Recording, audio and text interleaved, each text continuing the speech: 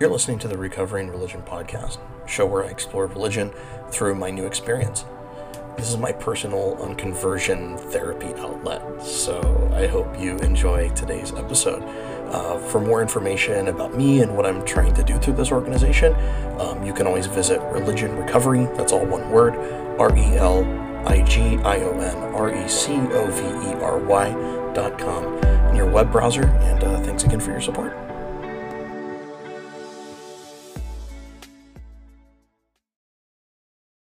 Welcome back to another episode of the Religion Recovery podcast. We got Julie in the house for part 2 on our epic interview. If you haven't listened to part 1, go listen to it.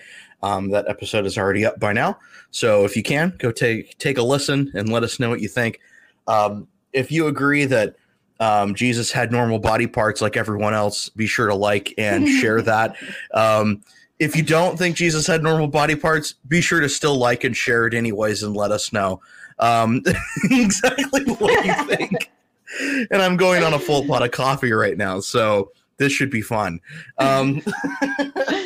So to pick up where we left off, Julie was letting us know about the Gnostic Gospels, which, if you don't know, in brief, go back, listen to the last episode, you slackers. Go back and listen a little bit more towards a later end of the episode if you need to, about 13 minutes after I'm done talking my ass off. Then that's wherever the good shit happens when Julie starts talking more. So you could skip ahead all of that shit and just go to when Julie's talking. But without further ado, back to the Gnostic Gospels. This relatively new discovery of something that's been pretty old and pretty covered up in history of Jesus and his relationship with Mary Magdalene. I feel like I'm TMZ right now. I'm like live reporting from Phoenix today. To tell us your reaction, Julie, to finding out that Jesus may have had an affair. Get the scoop on Jesus's. Yes. Exactly. It's like breaking news. Jesus of all people did have a penis, and he did actually like a girl. So there you go. At least we narrowed that shit off the list. So it was like, but check it off. Check and double check on that. So that's definitely 2 things more than I have on my end. So I got.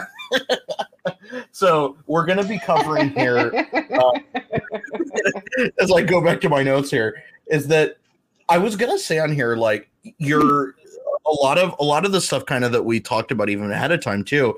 I was like, I really love how even though like you're sharing a lot of new information and it's new stuff that you're learning, that's why I love having you on, because I never feel when I have you on, or that I've heard from any of the people that are listening, that they've ever felt judged by learning shit from you.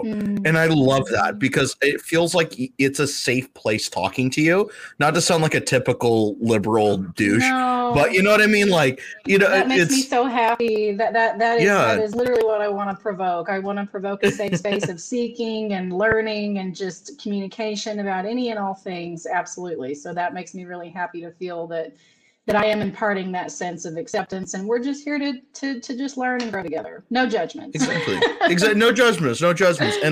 And I love it because your story is so intermingled with that of being treated like Mary Magdalene in a lot of ways. Mm-hmm. And I feel like I relate with that in so many ways too, that I've had, like, those moments of being easily accepting what the cisgender, cis normal shit is about an issue, just because it's easier to blend in to believe that shit.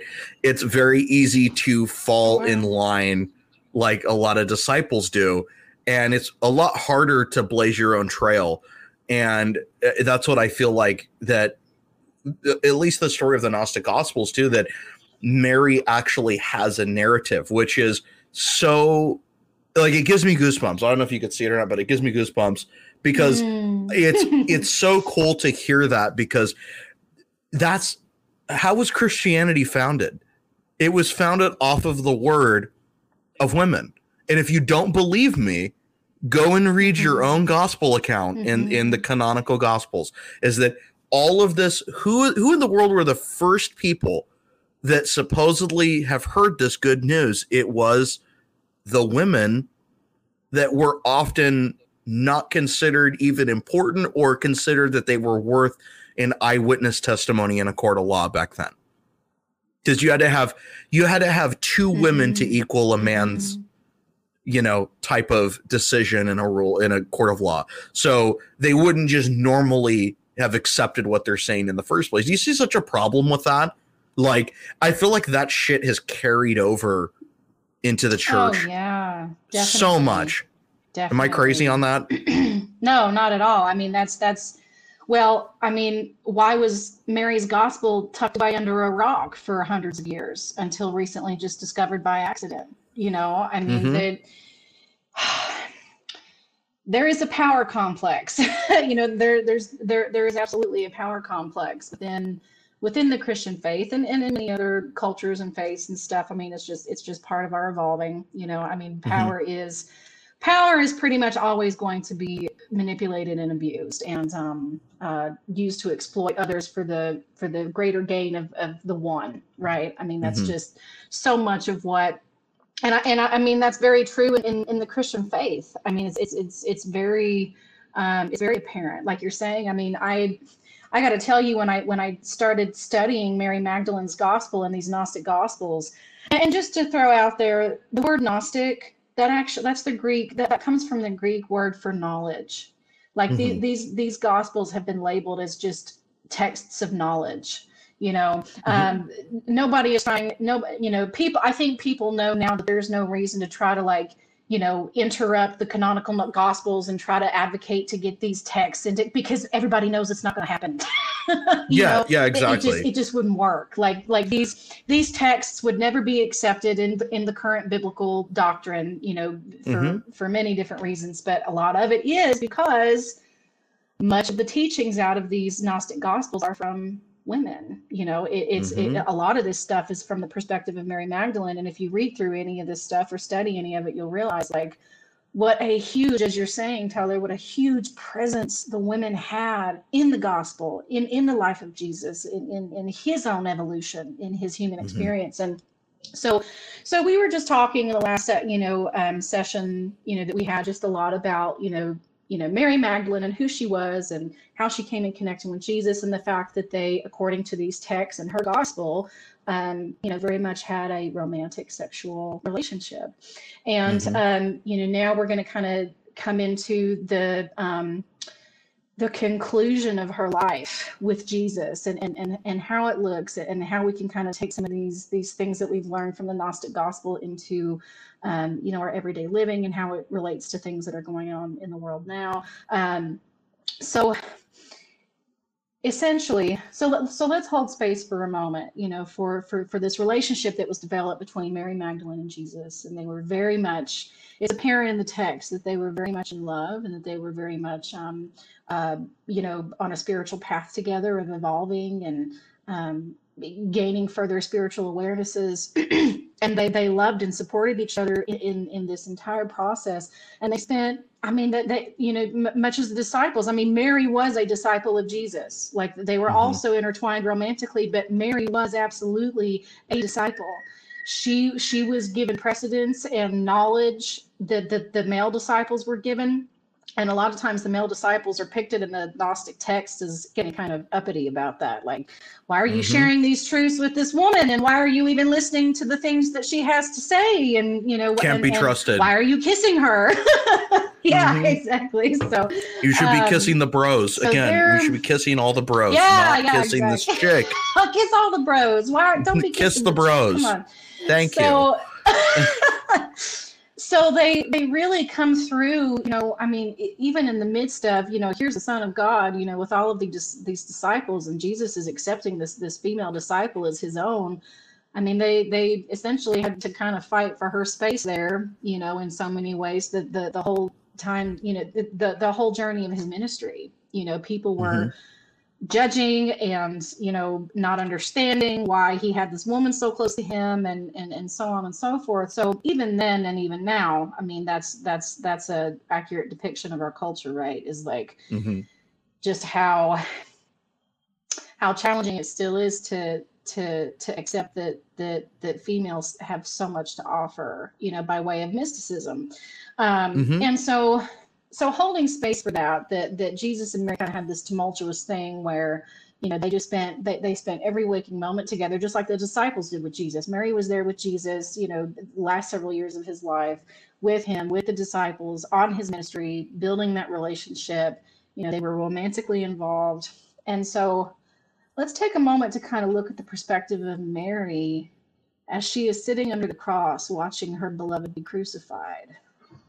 How does that shift our view of the crucifixion in and of itself? That this woman who was very much in love with Jesus, because that's a view and a perspective that most people don't have. It was his mother. It was these women who were at the cross, just mourning him. And there's a lot of intensity and space for that too. Yes, but they weren't just groupies. Yes, these were people who had intimate, personal relationships with this man. And when you having that understanding of Mary's relationship with Jesus and considering her being present at the crucifixion, how does that impact you? And for me, it's overwhelming. I mean, the act and the voice of true love and acceptance was right there beneath him as he was crucified. And where are the men? The men flee. The men have left. They're nowhere in sight. They're nowhere to be found. They're afraid of judgment. They can't get past the cost. They can't get past the cost. They're devastated that their friend, their mentor, has been murdered. While the women stay right there in the midst of it. Mary's right there, lovingly, wholly accepting and facing what love has to do to transform. This was Jesus's purpose, right? We can all say that, in the life of Jesus, this is what it all came down to, was him being crucified and sacrificing himself, for his truths and for his life here. Her heart of courage is astounding, and it empowers me to find love as the ultimate weapon in transformation and breakthrough. And so, I really feel so like that in and of itself, how do we apply? How do we apply that to today? How do we apply that knowledge and that awareness and that this new awakening of this experience? How do we apply that to today? And the thing that keeps coming back for me is the disciples, the men decide they can't get past the cost. They can't get past the cost. And what is happening right now with the conservative right, with just the state of our world? So many people here in our country cannot get past the cost. And what's the cost right now? You're being shown your white privilege. You're being shown the injustices in the world. It's in your face. It is in your face now. And the cost is going to be your view and understanding of the world is now upside down. And that's very frightening for people. I mean, I know it was for me when I started, seeking an alternate path, because the one I was on was just harming me. I was inflicting violence upon myself, trying to hold on to all these truths that had been shoved down my throat my whole life, culturally and religiously in a, conservative Christian home. Facts. But I feel like what's happening right now is so many of the people in our country right now, look at what happened at the Capitol, right? I mean, for the first time in over a century, I think it is, the Capitol was stormed. People are, there were these, people who were trying to actively trying to overthrow our government, our democracy, because they can't get past the cost. They can't get past the cost of, this is what my world looks like. And I'm more valuable than other people because I'm, because I'm white, because I'm male, because I'm from this place, because I'm wealthy, whatever it is, what's happening in consciousness right now is people are starting to realize and really speak out against that is untruth. That's not true. Those are not the things that bring value and wholeness to a person or a place or an ideal or whatever you want to call it. And so seeing Mary at the foot of the cross, totally and lovingly accepting the evolution of transformation, you know, what Jesus had to do. I mean, she's watching her beloved be, you know, horrendously murdered, you know. I mean, I when you think about it from that perspective, it's overwhelming. To me, it's overwhelming. It really does. It provokes a very emotional, you know, kind of response in me. But I think that's what we're being challenged to do right now, is to just really let go of the cost and step into a true place of love and acceptance for a need for justice and a need for unity and a need for wholeness in our country and in the ways that we view ourselves and each other. Does that make sense what I'm saying? Am I that getting makes my complete point across? sense. No, that makes complete sense, because I was going to add to that, like, it's so important to realize that we don't have this shit all figured out, is that we don't even realize in a lot of ways how our privilege has affected even our own views within our little circles. Is that, like, we are among the most privileged people to ever exist at this time in history, and yet we complain the most. We literally hoard most of the wealth to ourselves. We hoard all of our shit to ourselves, which I get that. I get that shit. I do. I feel that too. I feel that tension. But I feel like what Julie's talking about too is so essential for us moving forward into 2021, is rebalancing the shit that what used to be excess. Now let's look at, what can I do without to help my neighbor? What are things that I can do without in my privilege so that someone else gets that opportunity? That's what I feel that this story gives, which is, it gives a voice to the voiceless. It gives a talking point to an otherwise excluded majority of influencers that should have been listened to, which is women in the church for the last 2,000 years. Imagine if the church would have listened to so much. It reminds me of like Zen. It's like listening to Dogen, sometimes listening to Jesus talk, is that, if you know what I'm talking about, Dogen is like this Zen master, right? But it's so similar, just the duality, how he views things. He's looking at shit as, it's not one or the other. It's, I'm not going to force you. Come as you are, come as you will, come as when you're ready. And that's the thing. It's like, Jesus knew, and he held space, like you're saying, for people that weren't ready for this shit yet. And that's okay. Right now, if you just got done with 2020, let me give you permission, as I know Julie would too. Let me give you permission. Take time, iron this shit out with your own self first, and go back, listen, do what you want to do. Don't listen. It doesn't matter. Do what you need to do, what's going to feed your soul right now to kind of get you repaired and built back up to take the new truth that we're trying to tell you. That's what I think is probably like the most practical thing you could do, is like, leave space for this to click in. It's not going to be overnight where you're like, oh shit, I'm a privileged privileged gay white guy. And it's true. I am. It's very true. And if you don't realize that, even in our circles, you know, then come on. Like, I feel like that's what we're trying to say too. And that's another really good point that I was just going to bring up in this you know, the second piece that we're doing, talking about the Gnostic Gospels, because we did touch about this in the last episode that we did, but you know, that whole you know, and balance is so important, because as I'm saying, like, we're being challenged to transform here. We're being challenged to get past the cost, you know, and move towards a better future for ourselves and our people as a whole. You also can't force people into evolution, right? Like, you know, and we were talking about that, you know, in the Gnostic Gospels. Just to wrap up real quick, I'll just say again so that we can see where it ties in. But, you know, you know, it's very fascinating watching Mary and Jesus build this relationship, because Mary was a disciple in the gospel. She is in the Gnostic Gospel. She is, you know, text very much states that she was a disciple. She was not just someone who just crawled behind him. She was a, you know, partner in crime. You know, she ministered with him. She did all the things that the male disciples did. but they were always met with this kind of, whoa, there's a chick here, and people were always questioning her and her mystic truths and her, her worth, and, Jesus never like steps in front of her and gets aggressive with people like, leave my beloved alone, or he very much respects her and just lets her like, I have faith in you being able to, to get your points across, and I respect you. But he also respects the space that these other people are in, that these men are in, that these other disciples are in. Like, Jesus knows that he can't just, smack them around and shake them until they get it. You can't teach people evolution. They have to get there on their own.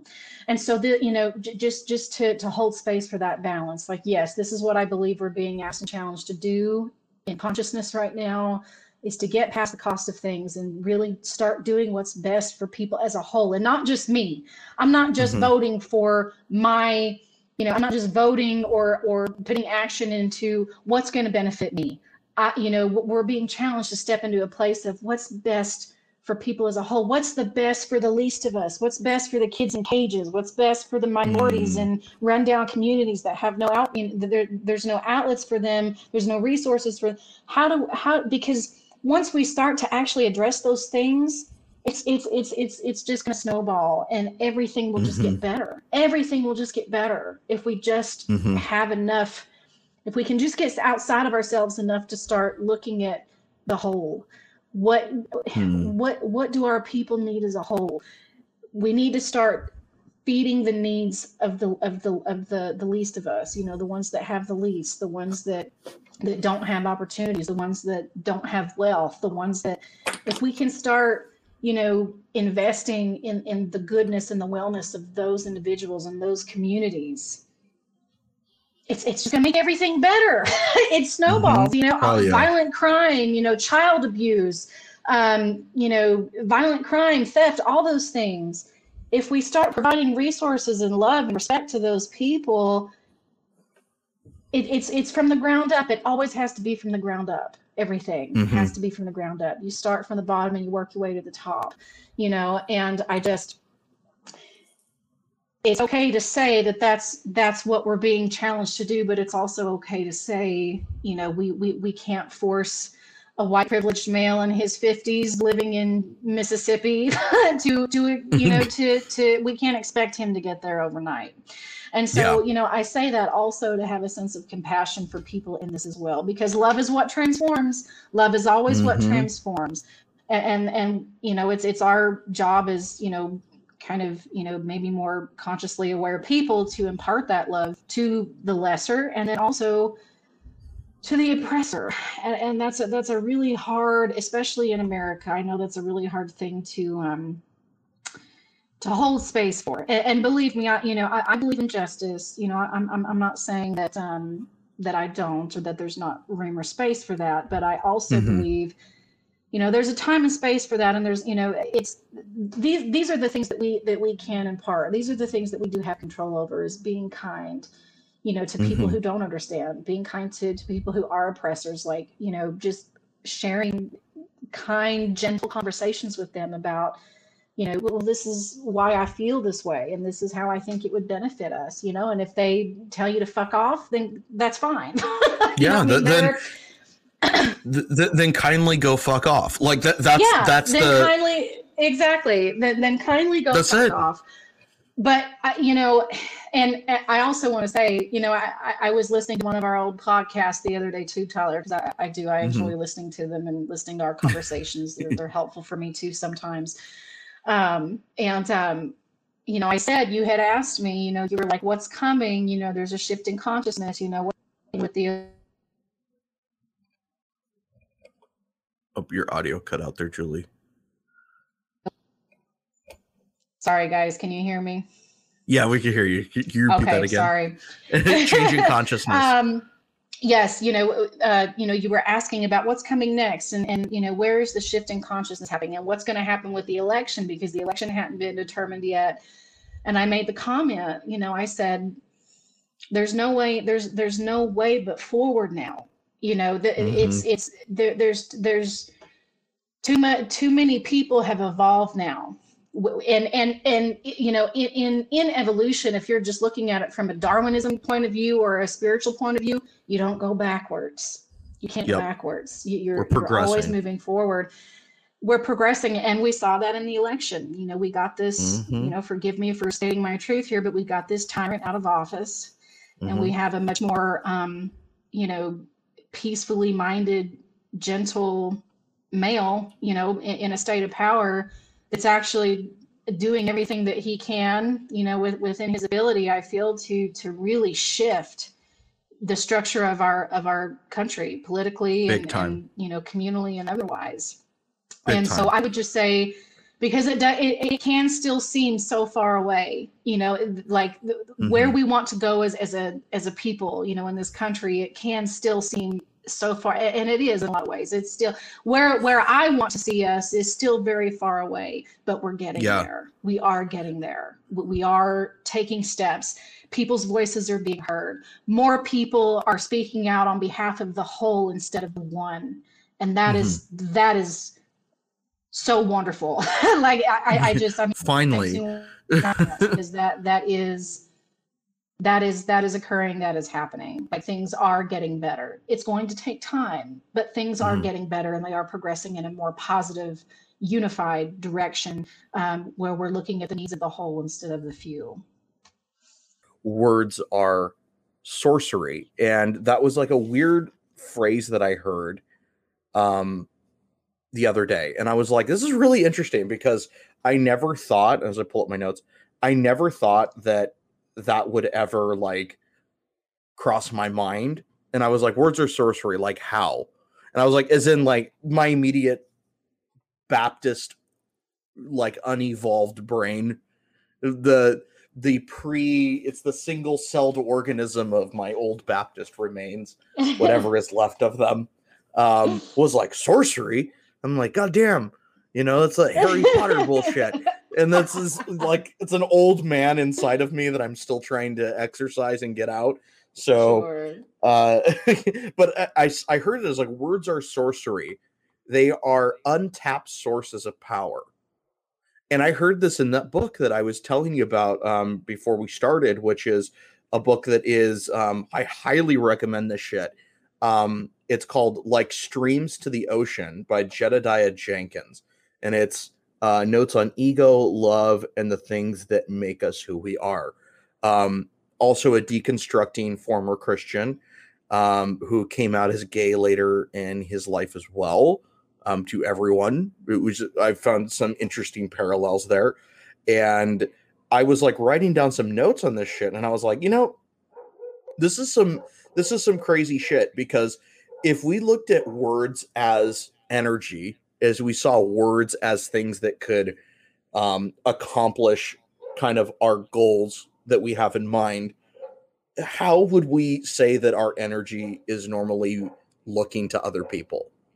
And that's kind of like the thing of what I want to talk about, is that in 2021, I feel like the energy is already very different.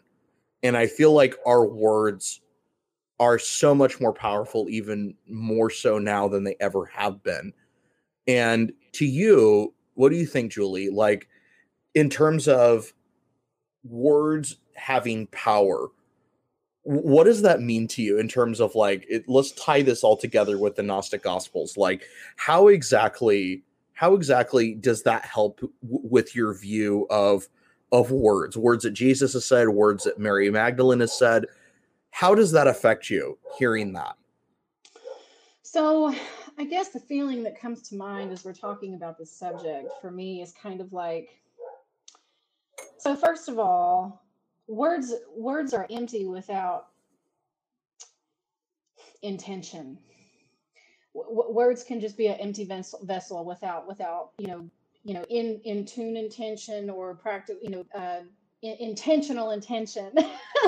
Not to be repetitive, but to just make that statement. So I mean, words words just create so much. I mean, they literally create the world that we live in, by way of the intention behind the words. And I'm thinking of a quote. If any of our listeners are familiar there's an author who has written several books regarding Toltec wisdom, and his name is Miguel Ruiz. And one of my favorite books that he wrote was actually called The Voice of Knowledge. I love that book. And it's a book that just talks about the reality that we create for ourselves, and how to practically and healthily move through our reality. And to quote him, I actually pulled up a quote for him: find yourself and express yourself in your own particular way. Express your love openly. Life is nothing but a dream. And if you create your life with love, your dream becomes a masterpiece of art. And so all we're doing in this life is we're dreaming. We're dreaming. We're totally creating our own consciousness, and our words totally tie into that reality. You know, our words, our actions, and most importantly, our intention is what creates our dream. And if, you know, I mean, this can become a whole thing in and of itself, like looking at things from this perspective. I mean, we are creating so much of our own world. I mean, you know, just me and you sitting here talking, you know, we're creating our own feelings, our own reality, our own space.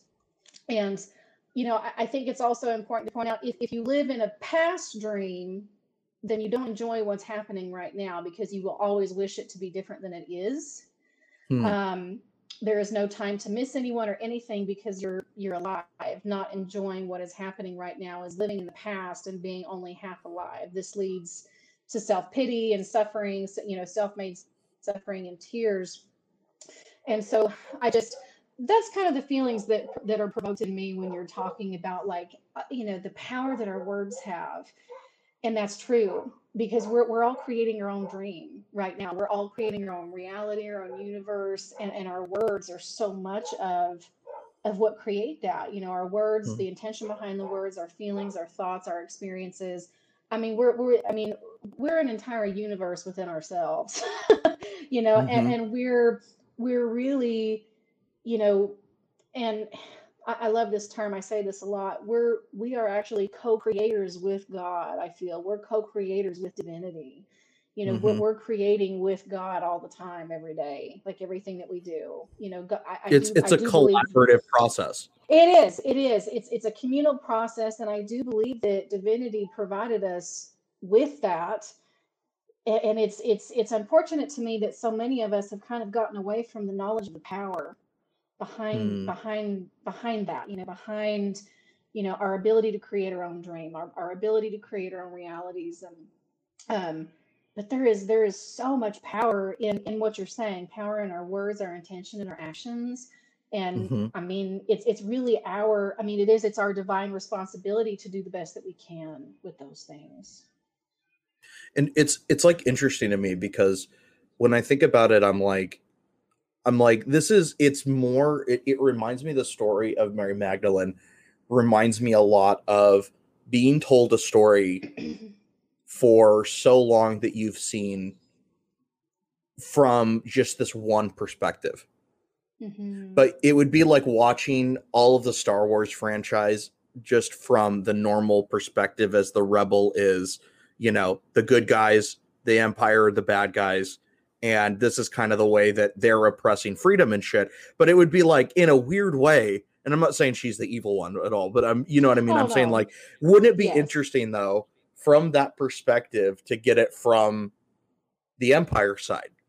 And would it be interesting to see that what's going on in the shadow parts of the story that we never knew about, that gives so much depth and adds so much texturing, to give some Minecraft terms for everybody listening, some texturing to this character, this shading of this character, which in a lot of ways, I feel like that's a very kind of, that's literally also what I'm talking about too, because a literal shading is in, like, we've whitewashed the fuck out of Christianity and whitewashed the fuck out of this tradition. And in my brain, I'm like, the world in a way is reshaping, is reshifting, is resettling back into allowing those that are in the shadows to come out to the light, and those that are light to go back into the shadows again. Some, you know, going back to, you know, their resort in Florida, some going into the White House. Interesting. Yes. It's all balance. And the same way too, it's like there's chaos, there's peace. There's all of this like tumultuous last few years, and then there's boring. And then you're like, holy shit, I miss boring. And it's that thing of like holy shit, this entire time we've got the perspective of seeing in the shadows of like white nationalism, all of this shit that's going on, a lot of racism, and not saying that every single thing that we see is a result of that. Not everything is. There isn't a white supremacist hiding behind every bush, but there is behind every Capitol building. Yeah, to say the least. And so definitely. my only point of that is like saying, tell me about the shadow. So tell me things that you've experienced, because I feel like the disconnection from a lot of people is like, okay, so how can an old tradition give me life today? And how would you say, in ways like, tell me things that you've achieved, that you've realized that there's a dark side that comes with it too. Because I feel like that's the double-edged sword of Mary Magdalene too, in a lot of ways, is that like there's so much darkness, but there's also so much light. And there's that sex work, but then there's the fucking like the biggest thing that could have ever changed the world is if we would have just fucking listened to these chicks instead of trying to burn them or drown them constantly. Absolutely. Throughout church history. And to you know, to quote Mary Magdalene in her gospel, you know, she says, I suffered much because I love much. And to love is to open yourself up wholly and fully to something or someone outside of your own self. This act in and of itself promotes the emptying of our small selves. Our one-sided perception of the world kind of evaporates, and we begin to see the world from a broader perspective. And the more one loves, the more one knows the world, because you're allowing yourself to see things through the other perspective, like what you were talking about, the empire. You know what? I'm gonna open my spiritual vulnerability and try to see things from these people's perspectives so that I can gain a sense of, you know, humanity for them. You know, even though I feel they're wrong, or we can say they are wrong. You know, I mean, it's never a bad thing to allow yourself to look into things from the perspective of others, because that's the only place that understanding can occur. And understanding is so much of what provokes peace, is just people being willing to say, you know what, I understand where you're coming from, and I can hold space for that. But how do we find a balance in the middle?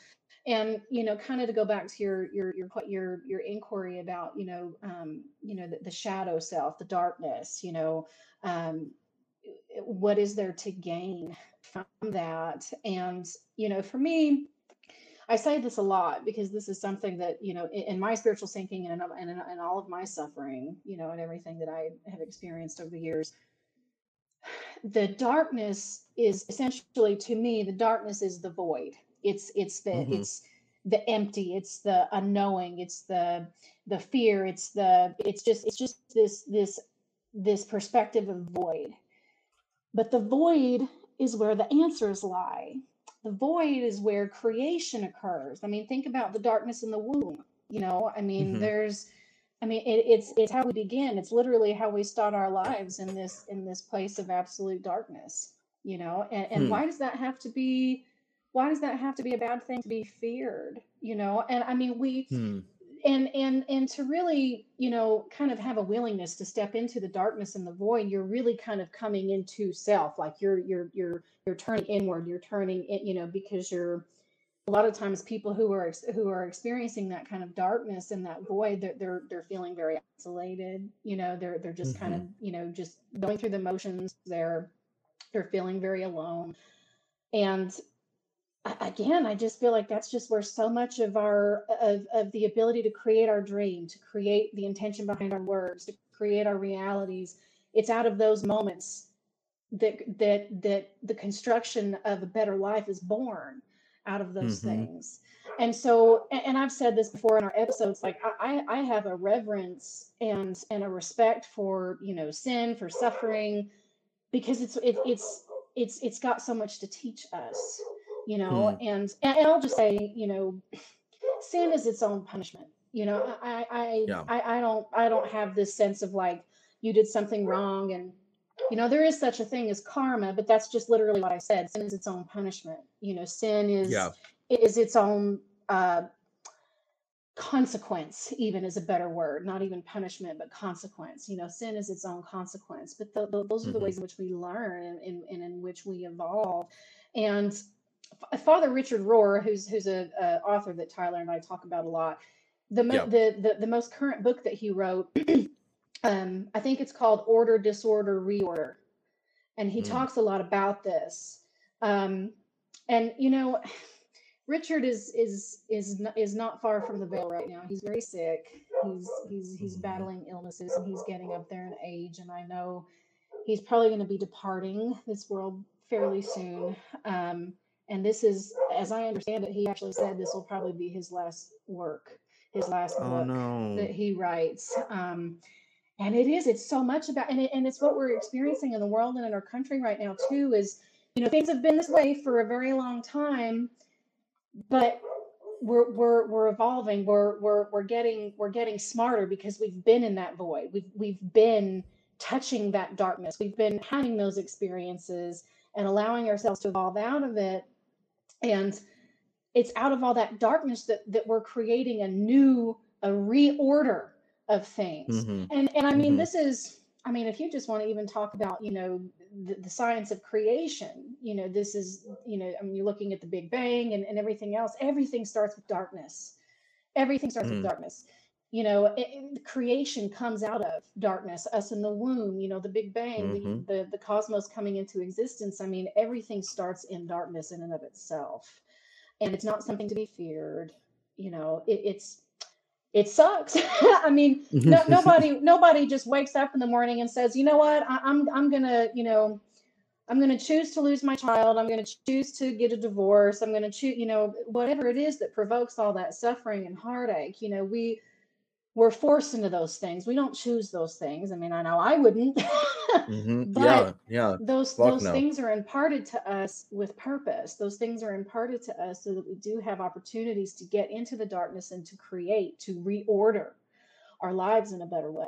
Does that make sense? Yeah. Well, and it's weird too because I was wanting to tell you the story because Yeah. like it just happened to me last night. And I was just like, Oh as soon wow. as you said that, I was like, this is so weird that I'm having this realization now. And it was like, it was like the other night too, it came to mind because we were just laying on the couch. We were just watching like Netflix and shit and just sitting there canoodling and laying on the couch and shit and just holding hands. And we were just watching shit. And it was just like, it was so normal. Mm. And like, thank God that something's normal now. And that's what I feel like is that for a long time, I felt like I tied the identity of my sexuality, of my happiness, of my, you know, my sexual preference as something that was the darkness. And Mm. that's the thing is that Mm-hmm. a lot of times for those that are listening too, you may have been told too that you're sinning in your current lifestyle, that you're fucked up in your current lifestyle, how you are. And the thing is that if you're being told that because of your gender, because of who you love, because of, you know, even what you believe, then you probably need to distance yourself from the people that are telling you that bullshit. And a lot of it for me is that I had to cut out a lot of the noises, a lot of the pastors, a lot of the other shit that weren't affirming to who I really was. And Father Richard Rohr, for example, is a great contrast of every other pastor for the most part that I've seen.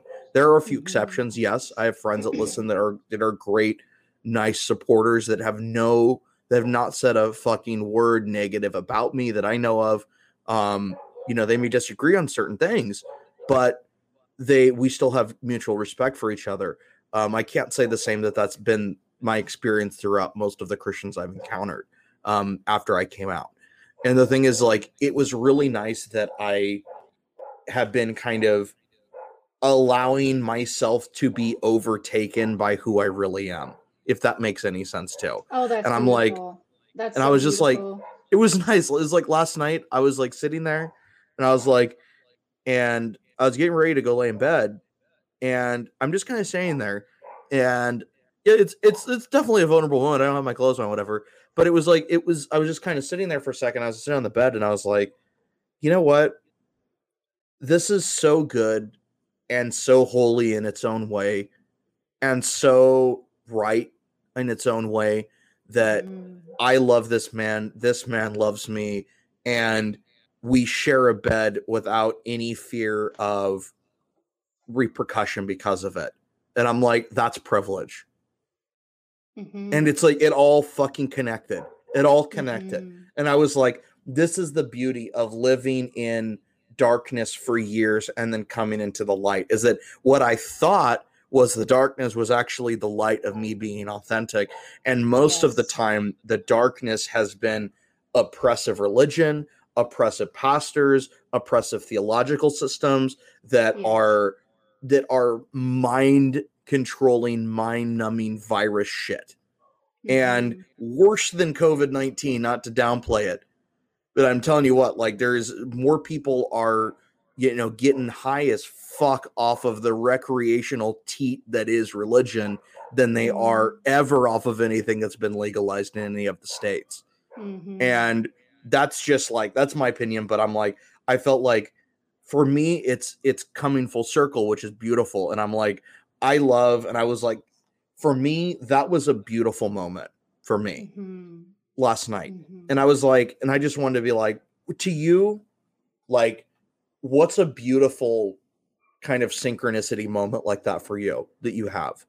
Is there a moment where you're kind of, you look at yourself now and you're like, holy shit, this is actually like, this is working. This is actually like, this is it. This is me.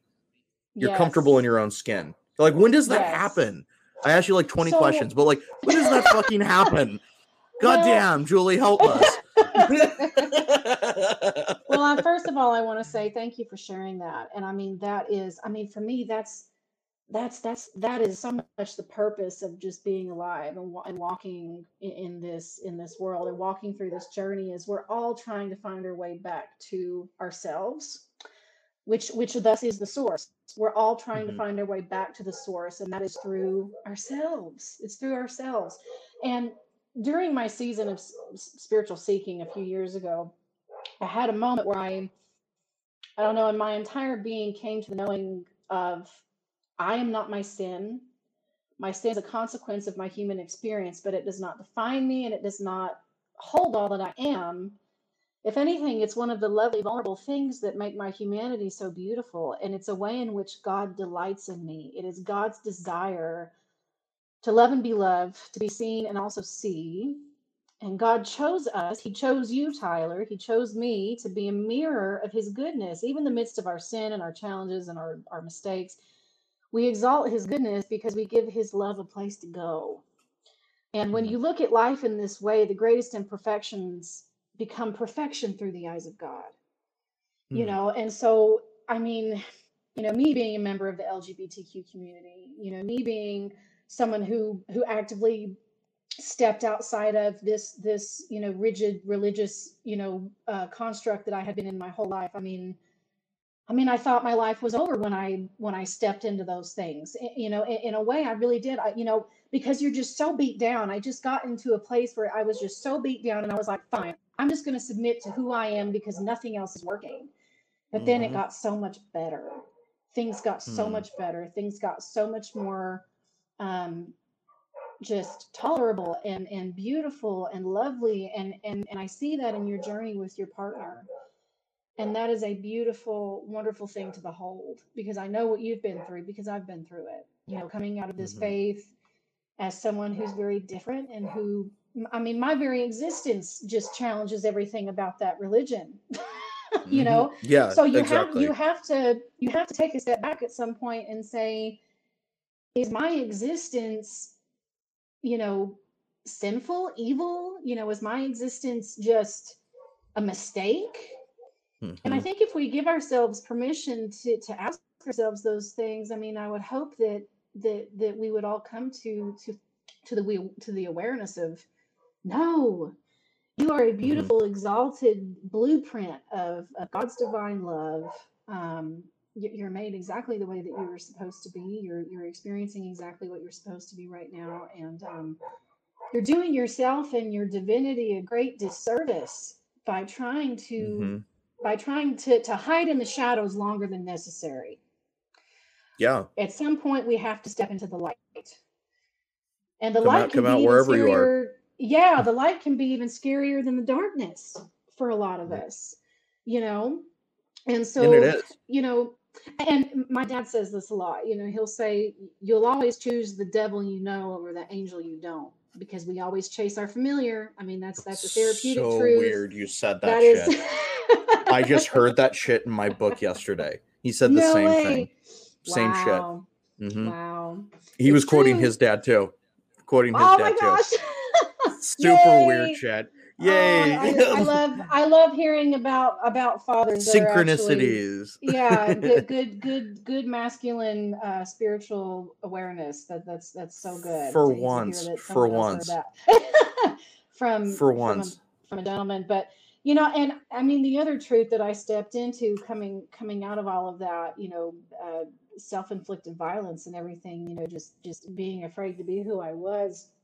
You know, I also, I mean, the term non-dual wisdom. Non-dual wisdom is the understanding that I am God and God is me. I mean, truly, that's really at the core. I mean, you can break it down in books, but truly, that is the core of that wisdom. Non-dual wisdom is the understanding that I am God and God is me. We are co-creators in the universe. We're doing this shit together. He lives in me. I live through him. It's a total communal relational thing, and I found myself in a position at one point where I had to step back and say, as I inflict violence and pain upon myself by trying to be something I'm not, I'm also inflicting pain and violence and disrespect to God, to divinity itself. I don't want to do that. I don't want to hurt God. I don't want to hurt, you know, I don't want to hurt my divinity or the divinity around us. Like, I feel like it's a slap in God's face when our entire existence is nothing but us trying to be something we're not and hide our authentic selves. Like that's all that we're trying to do. That's all that we're trying to do in this world is just figure out how to be at peace with who we truly are. And I'll tell you, a lot of the mental illnesses that are in our world right now are because people can't be their authentic selves. Anxiety, depression, all of that stuff comes out of trying to shield who we are, trying to put on a facade, all of the energy and effort we put into trying to, you know, be what we think we're supposed to be, successful, you know, in a relationship, you know, whatever that is, it's really, it's harmful. It just becomes harmful. And while I'm thinking about this, I want to take a moment to touch on what you were talking about, you know, you stepping into your authentic self and giving yourself permission to kind of, you know, finally, as you know, as a person that I know, you know, I know that you grew up in the faith, you went to seminary school, you know, you were a youth pastor. I mean, your whole life was defined by this doctrine and this faith and everything. And you giving yourself permission as you're stepping into your authentic self, you giving yourself permission to really kind of step away from those people and that faith. And that's really hard because that's what we've been taught is our sense of community and our sense of family. And if you step away from that, then you're totally isolated. Don't be afraid of that. Don't be afraid to be on your own. Don't be afraid to trust yourself. Don't be afraid to love yourself, because you have to do both of those things to really get away from it. And I have a dear friend who a few years ago, you know, she's in a you know, same gender relationship. Her and her wife are married. They're actually expecting. I love her. She's been a great person in my life, and I love her dearly. But there was a moment where she, in her coming, you know, and she had the same upbringing as we did. Okay, very similar. I think I know who you're talking about. Yes, she had the same upbringing as we did, and but the difference between her journey and ours is, for the longest time, she couldn't give herself separation from. She was trying to do both. She was trying to live an authentic self and be who she was, while also surrounding herself with all these people who were still telling her that what she was doing was wrong and evil. Mm-hmm. You can't do both. That is an act of violence against yourself. That will do nothing to help you evolve. If anything, it's just going to keep you in this place of limbo before you get to your next level of consciousness. And I just want to say, it is critical for you to give yourself permit. And this is a therapeutic truth too. We have to get out of the toxicity to heal. You will never heal as long as you're in that environment and allowing yourself to be in it. Now, I'm not saying you have to completely never talk to anybody again, but I am saying it's critical and crucial for your development to get out of it long enough to heal. And that takes a long time, especially for people like us who were brought up in this. I mean, it took me years to heal. It took me years to be able to look at a church or a Christian without just feeling all of this judgment and, anger and all this. It takes time. But you have to give yourself that time so that you can move forward. Because guess what happened to me is after all those years of anger and just processing through all those traumas and all that judgment, I came back to it. I actually came back to the Christian faith in my own way, in the way that I felt led by my own divinity. I'm doing all these studies and things, and I just, it's okay to give yourself permission to sever those ties, even if just for a moment, so that you can actually give yourself permission to heal, so that you can truly and authentically and safely walk into your authentic self. Because I really feel that if you don't disconnect from your immediate church, from your immediate kind of main source of this shit that you're hearing this negativity from, then and that's not always the case. Like sometimes there are a lot of affirming, very good churches out there. Like for example, the Center for Action and Contemplation in Albuquerque, shout out, holy shit, they are amazing. And if there is a church that I recommend that you look at, it's that one. And it's the one, and what is it? What's the name of the parish specifically? So the church itself is the Holy Family Catholic Church in Albuquerque, New Mexico. But it's the main priest there is Father Richard Rohr, who runs the Center for Action and Contemplation, which is a spiritual school. But he is tied into, so it's the Holy Family Church Parish in Albuquerque, New Mexico. And it's Father Richard Rohr, Rohr is his name too. And I want to make sure too, because like for resources and shit, oh my God. What was it was the Immortal Diamond of the... Yes. Well, that you know was what I'm talking about? The name of the book. Yes, the name of the book was just an Immortal Diamond. Yeah. Yeah. I was like, because that was one of the ones that really opened up my eyes to seeing that, maybe my strict interpretation of Christianity isn't 100% on point. And I started doubting, because one of the things that I really enjoy about Richard that Julie's talked about too, that I think would really help a lot of people listening, is that it's nice to hear also from someone, maybe a familiar looking face that is kind, that's a priest, that has a lot of psychological underpinnings to his stuff, that does care about mental health, that does take it seriously. That's a very rare combination. I'm getting goosebumps even talking about it. That's a rare combination in a church. So for me, on a show called Religion Recovery, if I'm saying, if you are into searching and finding, that is a place that is very open to religion or non-religion, but they're just looking for seekers. And that's what I love, is that any religion, any faith that seems to me as legit, and I'm not going to say one is right or one isn't, but I say that the more legit it seems to me on people are people that are actually like open for no matter who you are and welcome you on your path, because they're on a path too. And that's what I really love, that's why I love having Julie on, because that's one of the things that I appreciate about her wisdom, is that you have religionless, sexless, ageless wisdom that can be applied to anyone in any situation, regardless of how deep they're in this shit or not. And that's what I love. Like, I got a maybe like a listener question, if you're cool with that. Yeah, absolutely. From my friend, who I will not name because I haven't asked him if it's okay if I name his name, but he said it was okay if I mention at least the question. Because I really want to hear with you on what you believe on this, because this is something that I'm kind of teasing this too, because I want to have you back on to talk more about this too.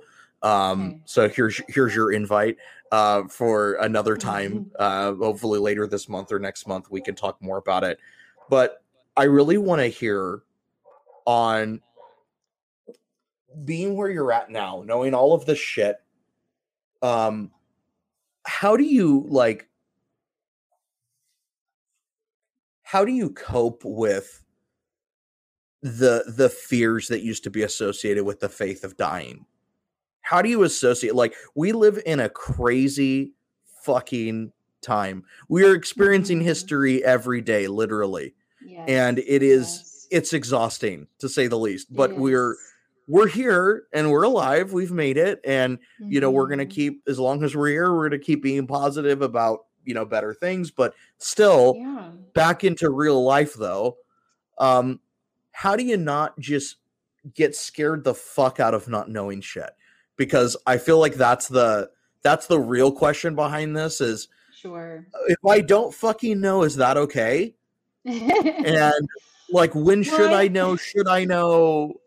What do you think? I think that's the point. I think the point is to not know. So many of the spiritual truths are fundamentally unsolvable.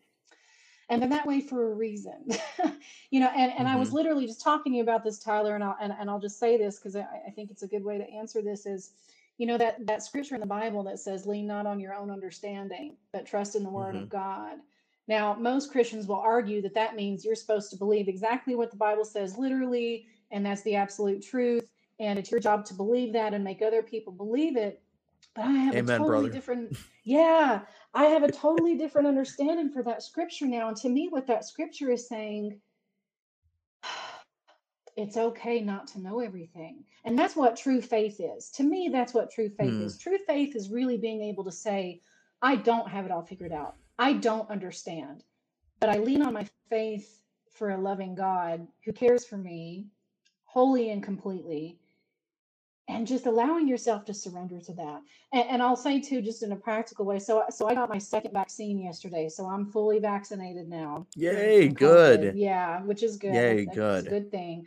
But I have a lot of, friends, coworkers who have, expressed, a deep-seated fear to get this vaccine, right? As many people have, because they, our humanity has not been in a situation like this for a very long time, where we're just having to submit to so much, submit to this, there's a quarantine going on, and this is a pandemic, and people are dying, and this is what we have to do to fix it. Now we've got to get these shots, and this is another part of this privilege that I feel like all of us, not even white privilege, but this sense of like, I don't have to do that because it makes me uncomfortable. First world privilege. Right. I don't have to get this vaccine because it makes me uncomfortable, or I think I might have an adverse reaction. And I'm not judging people who are having that experience. Fear is a real thing, and I hold space for you, and I love you, and I hope that you find ways to kind of step out of that at some point in your life. But it's okay. It's okay. Because we've been built in this society to feel like we're supposed to have absolute control over everything and know everything. And that is so wrong. That is such an untruth, spiritually, and just as a person on the human experience and the journey of that. But a friend of mine was asking me, like, how do you get past the fear? How do you get past the fear of like, well, you're going to get this shot, and what if it kills you? What if you have some adverse reaction? And I just, when you start really when you really start letting yourself go into a space of love, not just for yourself, which is important. It all starts here. You've got to have your self-love, but love for the whole of humanity. I mean, I very practically and honestly was able to say, you know what, this is what we're being asked to do to save lives. And if I go take this vaccine and I die, it's cool, because this is just what I'm supposed to do as a responsible citizen. We need to have that herd immunity. We need to do what we can. Now, there are people who have anaphylaxis and things like that, and I understand. If I suffered from that, I might be a little more like, maybe I shouldn't do this hesitant right now. too. Yeah.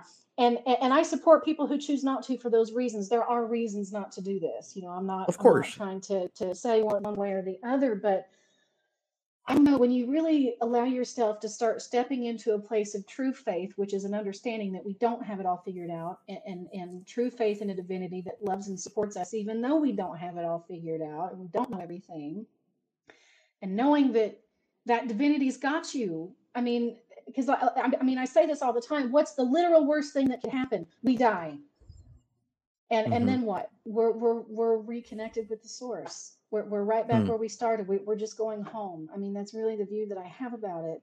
And I mean, all of it, and control is an illusion anyway. It's not even real. It's Fugazi. It's a Fugazi. It is no matter. It's a Fugazi.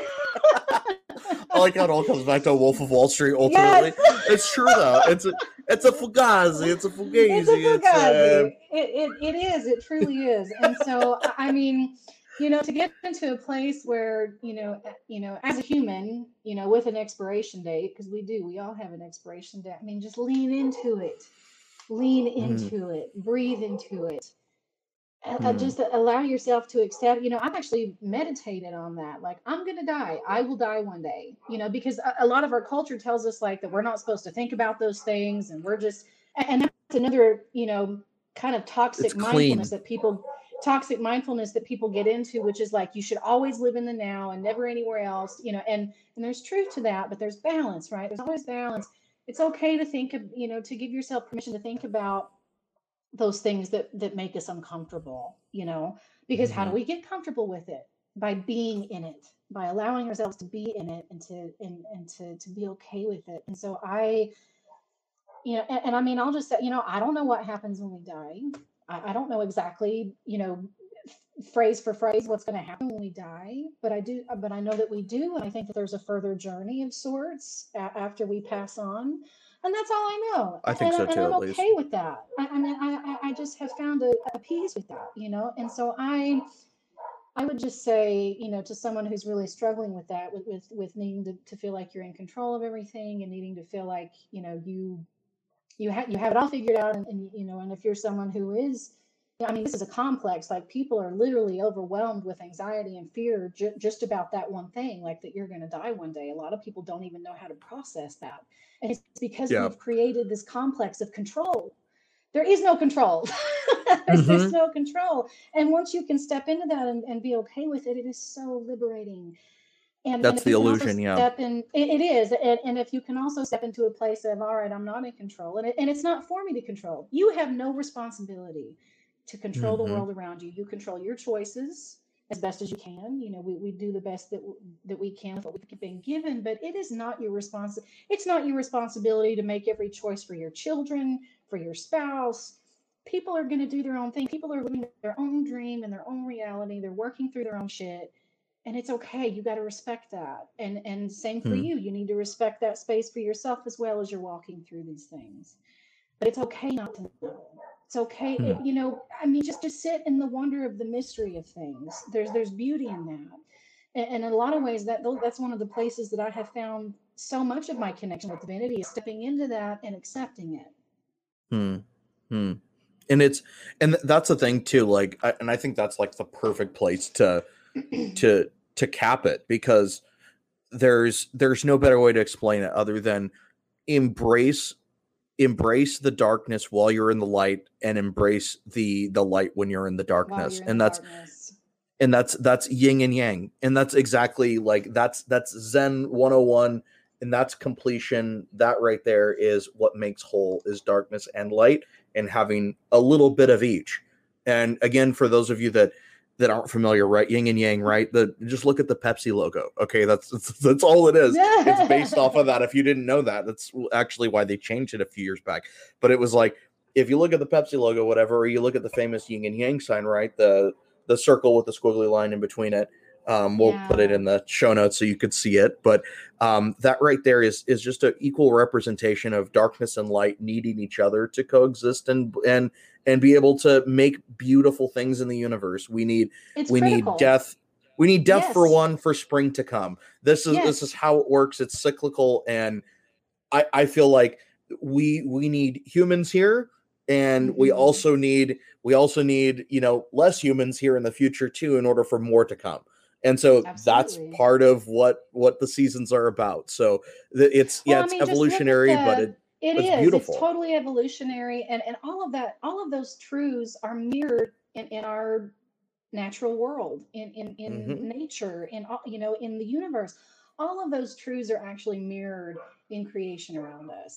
I mean, I've always said that creation, and Richard says this a lot too, creation is our first Bible, right? It's the first place of connection that was given to us to commune with the divine.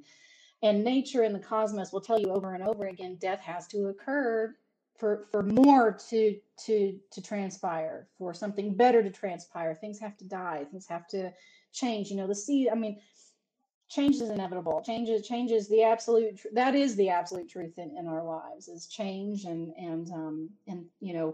it's, you don't ever want to get too attached to a routine or to anything. I mean, it's important to take a step back every once in a while and just say, this could change at any moment, and that's okay, because all of this doesn't make me. I'm already whole. I'm already at one with the divine, and there's nothing I need to even do to achieve that. I just am as is.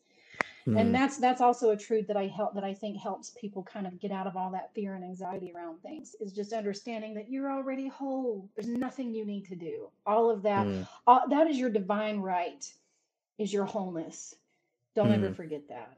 Don't ever forget that.